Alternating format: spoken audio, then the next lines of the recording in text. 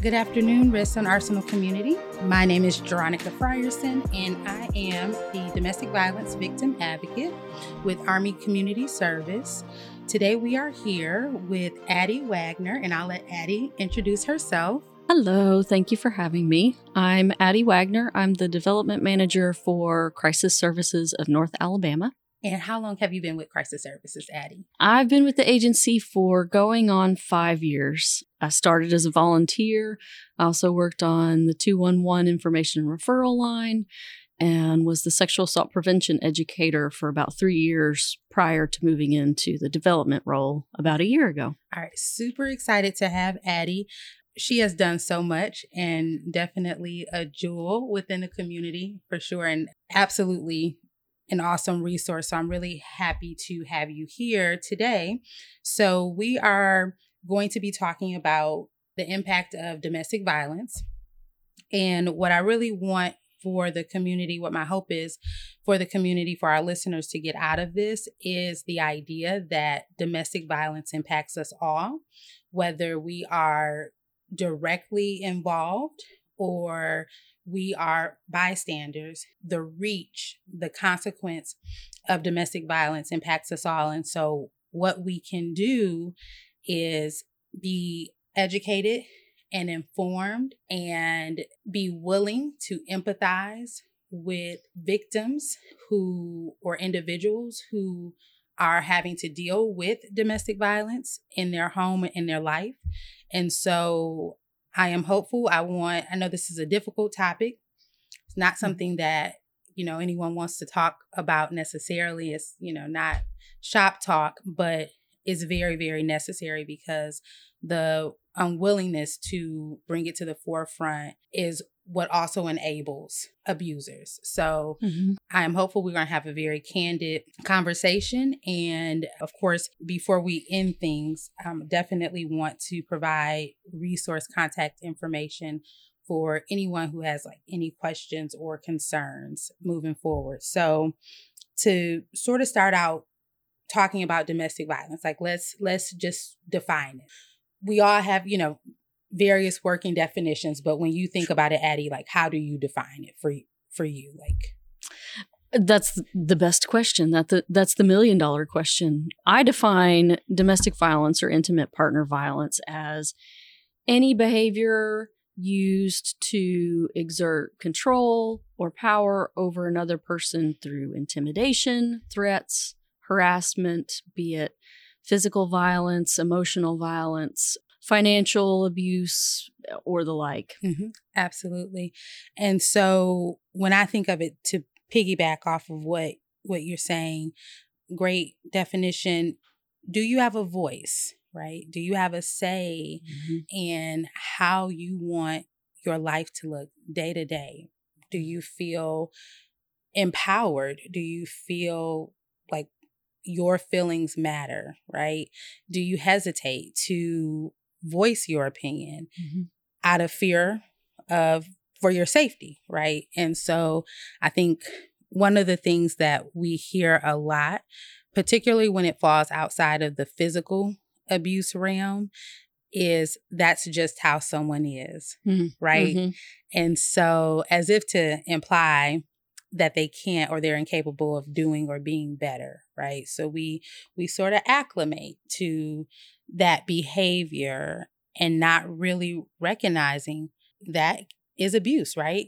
And so when we think about it, so we know, or we assume we know what physical abuse looks like, but I think it's also important because how many people do we know or how many clients have we encountered that have been victims of domestic violence, but their abuser was very intentional about where they, physically attacked them, right? Makeup does wonders. It's true. Right? Makeup works wonders. Layers in terms of clothing. Not everyone bruises or, in terms of impact the same way. So I think it's really important as we're talking about domestic violence. I really want everyone to be willing to sort of think outside the box in a way, or maybe just expand what you think domestic violence looks like especially as it pertains to who can be a victim and who can be an abuser. Adde, you mentioned a couple types of abuse. So we have the physical abuse, familiar, financial abuse. How much authority do you have over your own finances? Not just authority, but how much access do you have as it pertains to financial resources? If you needed something or wanted something, are you needing to ask for permission or whatnot, or is something withheld, a resource withheld from you if you don't do something that that person wants you to do, right? How about, so verbal? Yes. Verbal is another huge one. And I think verbal and emotional, I think they get downplayed. Oh, yeah. A lot. Absolutely. In terms of how serious that is. And so, like, what has your experience been? Well, when we talk about the different types, of course, like you said, most people think of the physical aspect, but the foundation of a toxic, abusive, unhealthy relationship is built on the psychological and mental abuse aspects, as well as the financial. Like you described a lot of facets of financial abuse, but there's more that we may not think of, such as withholding the ability to attend classes so that the person can pursue a better life. Yes. Or making them late to work often so they get fired. Absolutely. Or perhaps they wake them up in the middle of the night so then they're tired the next day. Absolutely. And if you work at some of the manufacturing plants or something local, being tired for your 12-hour shift is a serious health concern and a safety risk. Absolutely. So it's any of those behaviors that an abuser uses to control their victim so that they are tired. They are thinking of other things rather than the abuse that they're suffering. And that's where that emotional and psychological foundation comes into play. We've heard a lot about gaslighting and love bombing. And it's kind of psychological warfare. It is, absolutely. And it's used to undermine the person's sense of self, their sense of self-efficacy, their self-esteem, like you and I talked about. And it's methods of causing the victim survivor to question themselves so that they're not questioning the abuse or the abuser. Yes. Perfect. Right. Literally, you hit the nail on the head, because I think we forget about that. Right. So you mentioned manufacturing jobs, or just a lot of people have very stringent work policies. Right. So you only have so many times to be late, and that's an automatic. Right. So what is that person doing to limit your ability to remain independent or limit your options, right? So if you were to see the light of day and to recognize what is happening, that you have a choice. But when you are unemployed or underemployed, or you don't have necessarily access, then you, in essence, feel stuck, right? You're dependent. You're very, very, very dependent. You're absolutely right in terms of building that foundation, that the build up to physical violence is definitely getting into that person's head, right? So if you have basically changed or altered the way that I think about myself or my capabilities, right, then I am so dependent on you for validation and to be affirmed that I'm almost chasing it. In that, too, is the isolation piece, because I've more than likely disconnected from my external support system. So whether family or friends who would offer or would have some perspective that doesn't necessarily suit the abuser, right? So definitely, when we think about our relationships and even what we see in a relationship, right? It's never too early to do correction, right? To be willing to set a boundary, to say, so I hear you, your point is valid, but this makes me feel, or I don't appreciate, right? Set that boundary, and that person's willingness to respect a boundary that's being set can be telling, right? I mean, of course, you mentioned love bombing. What happens when, you are just almost overwhelmed by affection and gifts? It's the almost too good to be true. Oh, yeah. Right. And don't get me wrong, healthy love is amazing, right? And it can feel like it's almost too good to be true, but there's balance, right? So when we talk about love bombing, there's that lack of balance, right? And almost, you owe me. Right. You owe me. Like, look, like all this that I've done for you, how I feel about you, you owe me. And you owe me with, sacrificing your time, your autonomy, your external relationships.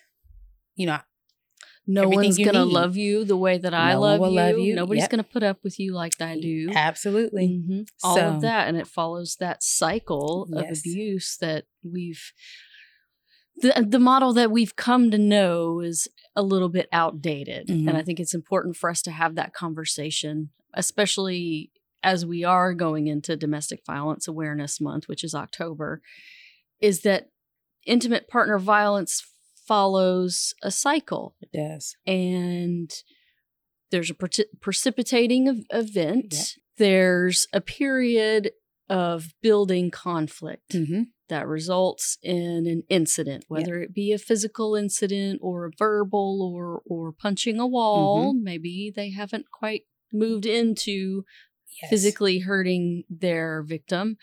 And then after the incident is the reconciliation. Yes. It's not a honeymoon period. Right. And I think we really need to make sure that we talk about this every time because we got to move away from that language. Absolutely. There's nothing honeymoon about it. Nope. There isn't that actual unconditional love for this other person.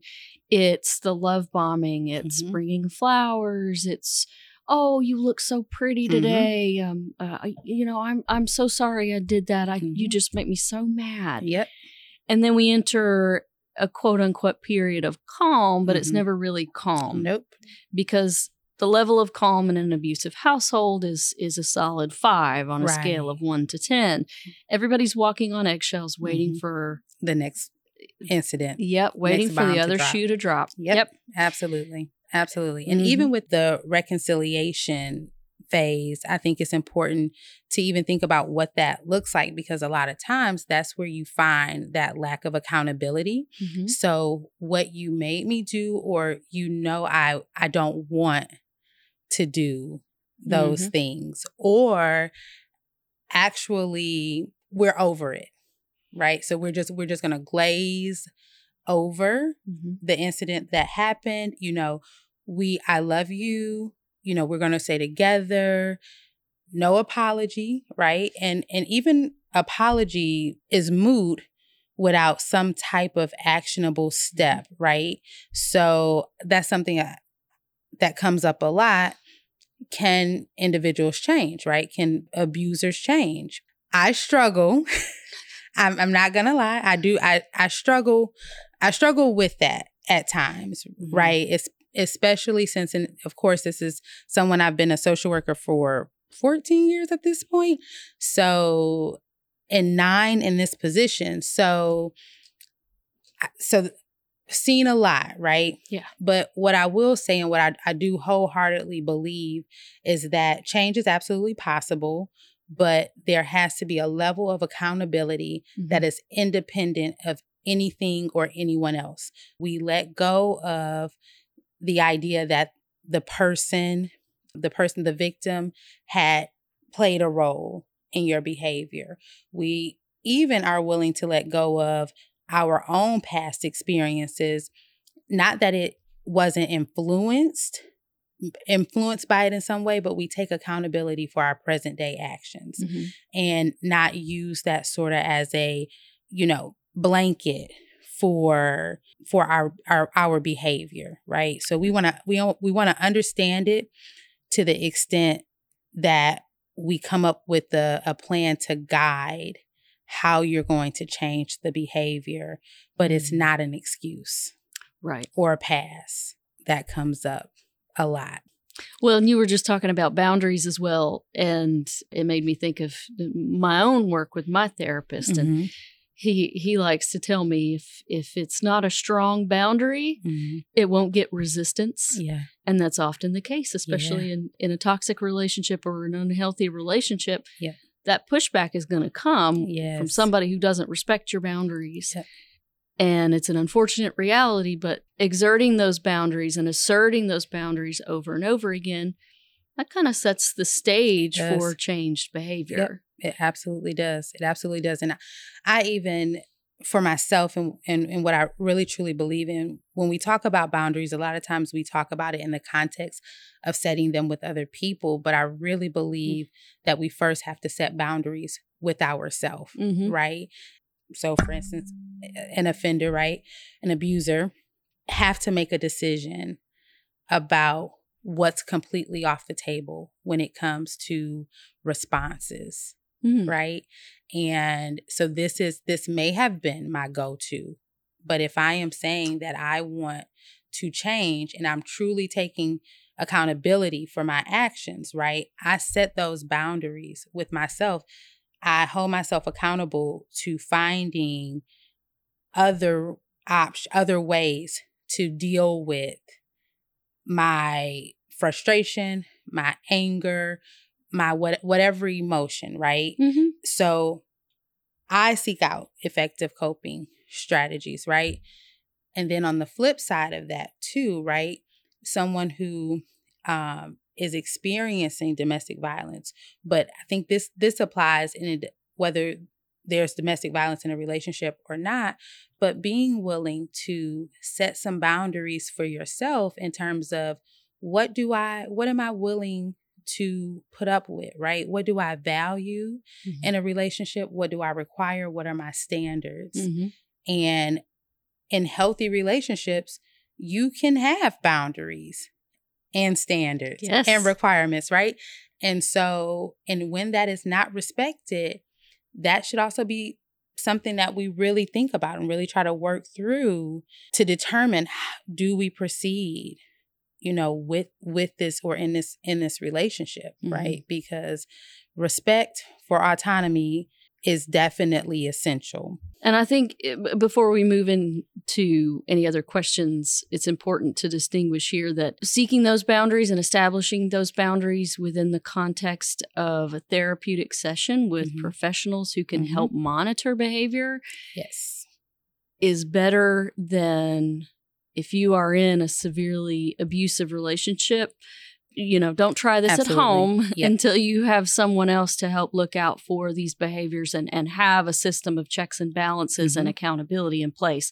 So I wanted to make sure that that's included. Like, don't just go ahead and assert a boundary in a really abusive relationship, because that's a safety issue, right? So that's definitely, so very, very good point. That is, anytime you seek change and you, as someone who is experiencing domestic violence, and you seek independence or you seek change, even safety, we recognize and we do have to acknowledge that creates that makes a dangerous situation even more dangerous. And so as we are discussing different ways of approaches and understanding, know that strategy is everything. Yes. Right. And even strategy with a sense of urgency. And that's why it's very important, imperative to identify, like, who are your helpers? What are your resources to formally guide you through this process of change? Totally agree. We want to start the conversations, but we also want you to be willing to either identify and or be a safe person, help someone create a safe space within the appropriate context, and then also seek out professional help. So always a safety plan. Good old safety plan, but very valid. Very valid, very necessary. And I think, just since you brought up safety plans, even even with that, right? Because one of the things we wanted to talk about in terms of bystanders and how you can help, being willing to be a true confidant. One thing that is really important, and I think maybe we'll kind of segue into that if it's okay. Sure. In terms of bystanders, there are definitely things you can do to help, but there are a lot of things that individuals do that hurt the situation. Let's, kind of put a couple of things out there. One, I think it's important that at some point in time we've read or, seen on the news where an individual was a bystander, innocent, and got hurt, sometimes even fatally, trying to intervene. Mm-hmm. And whether it was a Good Samaritan or, a family member, a casualty in that way, we definitely want to acknowledge the need and your right to be mindful of your personal safety, your family safety first. Yes. Right? Like not wanting to put yourself or overextend yourself in any way. But being a bystander or being a helpful bystander does not even mean necessarily getting directly or physically involved in that way. Let's talk about maybe first unhelpful things that individuals tend to do. Like what are some things that maybe you've seen? First and foremost, the most unhelpful thing we can do is blame the person for the abuse. Yeah. What we know about leaving an abuser is that leaving for good is the most dangerous time. Yes. Upwards of 76% of domestic violence homicides occur when the victim leaves for good. Yes. And a victim leaves on average of 7 times before they leave for good. Because an abuser views their victim as property. Mm-hmm. It's a possession. Yep. It's something to own, like you own a car or your shoes, not a human being who thinks and feels. Yep. So there's that dehumanizing aspect. When we look at helpful behaviors, the number one thing is to believe that person. Mm-hmm. Thank them for coming to you. Yep. And kind of what we know also is that oftentimes people don't talk about it. They don't disclose to people. They isolate. Mm-hmm. And just being a safe person is fairly easy in that regard of just hold your judgments. Yep. Identify that or be able to understand that this could be a volatile situation or a dangerous situation. And the best that you could do for that day is maybe just listen. Mm-hmm. Be there for that person. Yep, absolutely. Whether it's, hey, let's meet at the coffee shop. Mm-hmm. I have a new art project I want you to look at. Or do you want to start a book club? Mm-hmm. Or, hey, our kids go to school together. You want to take them to the soccer game? Yep, absolutely. Any of those things that establish you as a kind person who may not challenge the abuse or the abuser outright, but that helps be part of that safety plan, part of that network of safety of, this person did take me to coffee and took me to the soccer game with my kids, so I know I can call them if an emergency occurs. If we're able to recognize our own internal biases and our own judgments and put them on hold for just a minute to be an active listener, that can be kind of a make it or break it moment. Absolutely. And as far as just bystanders out in the world, as we're walking down the sidewalk, the number one thing for us is recognizing that a situation is potentially dangerous or volatile, and then acting in accordance of what we think is going to keep ourselves safe, like you said, as well as provide an intervention. Mm-hmm. And that could be calling the police if you feel comfortable with that. If you don't feel comfortable with that, that's a personal decision for everyone. But recognizing that what we know about domestic violence is that it's not separate from the community you live in. At all. We are always in a room with someone who survived or is currently surviving. Yes. Statistically speaking, it does affect everybody. Absolutely. It's not just you or your neighbor or somebody in the next room over. it affects us all. Yes. Not just from a social standpoint of our interactions as a society, but on a financial level. Yes. It has a huge impact on crime and funding rates for agencies that provide services. It's across the board. Absolutely. And we think about it in terms of when you think about bystander impact and things not to do, right? One of the things to sort of go along with just believing the victim is also, in that non-judgment piece, is being willing to see the victim's perspective and accept that the person that you know and how you experience them can absolutely be completely different from what the person that is being abused, how they experience them. And so that goes into that belief, right? That, oh my gosh, he or she is such a good whatever they do, right? There's such a good service member, co-worker, pastor, parent, teacher, friend, right? Such a good friend. I could, would do anything for anyone. And even as it pertains to who can be an abuser and who can be a victim, all of us, of all the things in the world, domestic violence does not discriminate. Absolutely. It is not a respecter of person, places, things, education, finances, nothing. There is literally not one person that, is not susceptible, to include even as a helping professional, right? Coming into the field, so many years ago, having a very close idea of what a victim looked like, only to work in it and learn very quickly that any of us, I'm sitting before you, and even with all I know and what access and resources that I have, I don't take for granted that under the right set of circumstances, I too could be in need.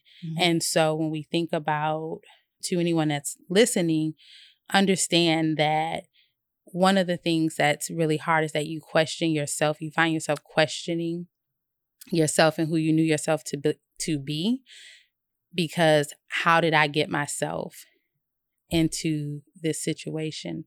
You didn't. Right. You didn't, right? You don't have to take responsibility for someone else's behavior. Yes. And for people, bystanders or support, that's super important. Let's not ask that question, how why is this did you going stay? on? Why did you stay? When I think about, the individuals who I've worked with that have left a violent home, the truth of the matter is it is, even under the best circumstances, it wasn't easy. It's nothing easy or smooth about the process, even in terms of support and not being judgmental. So many people have said they feel like they had to forfeit who they knew to be their friends. Oh yeah, and there's a lot of shame and guilt that comes along with that, of why did I let this person isolate me from my friends or family? Why did I let them turn my friends and family against me? And then they don't necessarily reach out because of that guilt and that shame. Absolutely. Absolutely. And it's hard to even imagine that those friends or family would posture themselves to receive you. And so I think that's one thing that, if you're listening to us and that has been your experience, to be intentional about saying, it's okay if you don't understand, right? But being really intentional about saying, I'm here for you in the way that I can be, no matter what. Yeah. Right. So if we don't talk for a year, if we don't talk for 6 months, just know you don't ever have to think twice about calling. Yes. Right. And just that in and of itself, so that person knows, when they feel like they don't have anything or anybody they can hold on to the fact that you said you assured them that regardless of what happened, like, you need me, please call. Don't think twice about it. Be that lifeline. You know, I remember when I left, I got told, I told you so. Yep. And, you know, from where I was sitting, it was an immediate shutdown on my part of, I cannot speak to that person. Yes. I am to blame for what happened to me. And so forth. I am not going to bring this up to this person because I cannot trust them. Yep. And it's just, and guys, it's really, you know, think about when you've been in your most vulnerable state, and think about how difficult that is. And that's not even, you know, like, let's say it doesn't mean your safety was at risk, right? So, okay, something that some people understand is money. Yeah. So, like, let's say you had to ask someone for money, right? And you ended up, you know, you go to someone and the first thing they say to you is, well, what'd you do with the money you had? And, you know, and they start critiquing every decision that you've made, and, you know, giving you this whole spiel, right? Chastising, basically. Right. And that person will shut down, right? And so I think it's just super important to be willing to really be intentional and cautious about how you respond. Yeah, intentional. Yeah. That word gets used a lot, but I put a lot of stock in being intentional with our interactions with other people, especially if we know they've experienced interpersonal violence of any sort, and allowing yourself to be that trusted person intentionally. Yes. And so we've talked about the bystander support, and so just a couple of other things as we segue into another portion of domestic violence and or interpersonal violence. You'll see it both ways. Is be mindful about the power of being desensitized to things. We live in a viral culture, I guess we would say, when I think about like social media and things that we see that, you know, I don't know how many times I've seen like a video and 1,000,001 likes, 1,000,001 reposts, and all I can think about is how toxic that is. And like, that's not funny. Like, there's that like concerning, not funny. And so being mindful of what we take in, and just all really being intentional about trying to seek healthy balance so that we understand for ourselves and that we recognize like what is okay and what's not. And just because it's generally accepted within doesn't mean your culture, it's okay. Doesn't mean that it's okay at all. And so we see that a lot. Well, you know, maybe I grew up where I was exposed to, you know, my grandfather could hit my grandmother, right? But, you know, he took care of our family. So, you know, still not okay. Well, a generational trauma, domestic violence is one of the biggest forms of generational trauma that gets passed down from generation to generation, and until it stops, until someone decides, right, that it ends here. It ends here. So I don't care that I was made to believe that it was okay, or that this was normal, or it can, or it had not. It can that, you know, oh, everybody has something going on. Nope. You absolutely can say that, even like, should that be the case? Not for me. Right. You know, not for me. And we also understand how hard that is, and that's come up a lot too in working with clients, when your support system can't understand your decision to not accept it anymore. To decide like, this is familiar, but just because something is familiar doesn't mean that I have to stick with it. Sure. Right. Chaos can be familiar. Right. But you can make a decision to go the other way, to reroute. Just in thinking about that, things that bystanders or support persons shouldn't do is like recognize your own biases, recognize the impact of culture and cultural norms. And I actually don't want to say norms, but well, I guess because some of it really truly is just that cultural norms, and also minimizing. So, when you're talking to someone, you're trying to support someone. Well, was it a slap? Like, was it like open hand? Gosh, or yes. Or, so did he hem you up or, strangle you or, just put his or her hand around your neck, right? Pushed you but didn't hit you, right? You are entitled to your personal space and safety as well. So all of it counts. Like there's no scale or spectrum or in terms of like severity, right or wrong. Right. And everybody's responses to an external triggers that is, a domestic violence incident, it can be different based on their previous experiences. We know that reactions go outside of fight and flight, but there's also freeze and fawn. And someone, perhaps if they grew up with domestic violence in their home, they're much more likely to freeze or fawn or friend. And how they reacted to an incident isn't a reflection of their willingness to be in that relationship. Or their fear. Right. Or complicity or anything, right? So I think that's another thing that we all can get it wrong is what a trauma response looks like.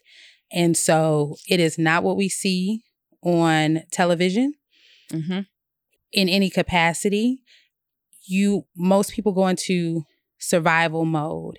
And if survival mode looks like fawning, right? If survival mode looks like friendly and the outside looking in, you assume like, oh, well, they look so happy but their bodies are still being flooded with the same hormones and burst of cortisol and adrenaline, and actually creats a traumatic neural pathway in the brain. Literally, right? Yep. It is like Dr. Bessel van der Kolk says, trauma is felt, not remembered. Yes, absolutely. Right. So the body keeps the score. Yes. Right? Trauma, the body keeps the score. So even after the event has passed, how your body experiences, how your brain processes not only what happened, but the triggers that accompany it. And what do I need to do to not just exist, but survive? What do I need to do? What do I need to do to survive? And that is even further complicated when you have other vulnerable people in the home, such as children. Yep. Right? And having to be very mindful of their safety, as well, and their exposure. But I think it is so, so important that we be willing to accept and embrace the idea that trauma responses or responses just in general do not look the same. There's no right or wrong way. Right. So it's like, well, you would have never known. Well, that was the point. Exactly. And it's not our position as a bystander or a friend or family member, loved one, to judge somebody's response in a situation of trauma and terror. Nope. Absolutely not. Absolutely not. And I think it's also important in the context of being a supportive person and an informed person to also take into consideration that someone's experience is valid, even if there are variables such as the presence of mental illness. Right. Right. So that does not negate someone's experience, their credibility in any capacity. Exactly. At all. as a matter of fact, I think we owe it to them to be even more intentional, to try and understand, to make sure we're understanding what their needs and experiences are. Absolutely. Because that is definitely something that I've seen abusers use in terms of using the presence of mental illness against someone or to justify their behavior. And so that's definitely not okay. No. And by that same token, the presence of a mental illness or mental health concerns does not justify abusive behavior either. Right. Right. That accountability piece has to be there without regard to extenuating factors. I want to go into, because we're nearing the end, but I definitely wanted to touch on marginalized communities, because when it comes to interpersonal violence, domestic violence, we have to be intentional about how we view and how we support, and even the willingness to acknowledge the presence or what domestic violence looks like. You know, all in all, it's that accountability, right? And sort of closing things out, Adde, I want to give you an opportunity to just maybe give 2 or 3 takeaways. Like when you go into Domestic Violence Awareness Month, you know, we're going into October, and it's like, you know, okay, that acceptable time of the year, like we acknowledge it the whole year. We're working it the whole year round, right? But, you know, it's that we recognize that there's always an opportunity to provide awareness. There's always an opportunity to educate, and not just from our end, but, you know, our listeners always being willing to search and, you know, what's out there, right? What do I need to know? What may I be missing? And hopefully just listening to this podcast will maybe trigger, you know, some action in the sense of how can I educate myself so that if I encounter it, whether as I'm experiencing it or someone is needing my help, I know what to do. So I definitely want you to talk about what Crisis Services does, but then if you'll also maybe just give us 3 takeaways that you will want our audience to remember. One of the biggest things that I want folks to remember is that the resources are there, and being a pro-social or proactive bystander means understanding that the resources are there. So that's a key point. And here in North Alabama, we're really lucky to have a couple of organizations that are prepared to help individuals experiencing intimate partner violence. The largest, of course, is Crisis Services, and we have 3 primary programs that we operate to assist those escaping domestic violence, such as the Hope Place Domestic Violence Program. It operates safe, secure emergency housing for individuals and their families. We don't separate families. We take all genders, 19 and older. And then we also have a crisis counseling program and a 24-hour helpline that anybody can call. You may not quite be ready to ask to get into a shelter, but you may be wanting to just explore a little bit or talk about something that happened 25 years ago. That number is there at 716-1000, 24 hours a day. And there's 211 information and referral to make sure folks getting on their feet have the resources to stay on their feet. Absolutely. As well as providing follow-up counseling in the short and the long term. All of our services are free. We also provide court advocacy. If someone has to go through the court system to get a protection from abuse order, we're going to send somebody in as kind of an emotional support person. We can't offer legal advice, but we can sit with you. Yeah. And then we also have forensic examination program. It's a team of trained registered nurses that are the evidence collection professionals in those cases of severe domestic violence. And they have special camera equipment to be able to detect bruising under the skin that you may not see with the naked eye and the like. So that's one major resource. And we work collaboratively with other agencies such as Army Community Service and the Family Advocacy Program to make sure that the Redstone base community has access to those resources as well. We are very grateful for the partnership with Crisis Services. They have been beyond helpful and just an amazing resource. And so for Army Community Service, of course, and Crisis Services. So when you seek help, you are in charge, right? So that's something that we definitely want to put out there, that your opinion, your wants, your hopes, all of that is valued, and your experience, and that's at the forefront of how we work with you, even to the extent that, for a lot of people, I don't know where to start, right? So let's just have a conversation. Whether you're coming to Army Community Service or you're going to Crisis Services of North Alabama, no one is going to tell you what you have to do. Right. Not even what you need to do, but here are your options. And so should you, and we also understand that your decisions are based on what you know to be best or most appropriate for your safety. Yes. And so a lot of times it is, let's have a conversation. So my 3 takeaways would be, 1, that for sure that wherever you seek assistance, the pressure is not there to make a decision in that moment. We want to be an outlet for you. We want to be a source of support for you. Have a conversation is non-judgmental. We also want you to know that it's never too late for help.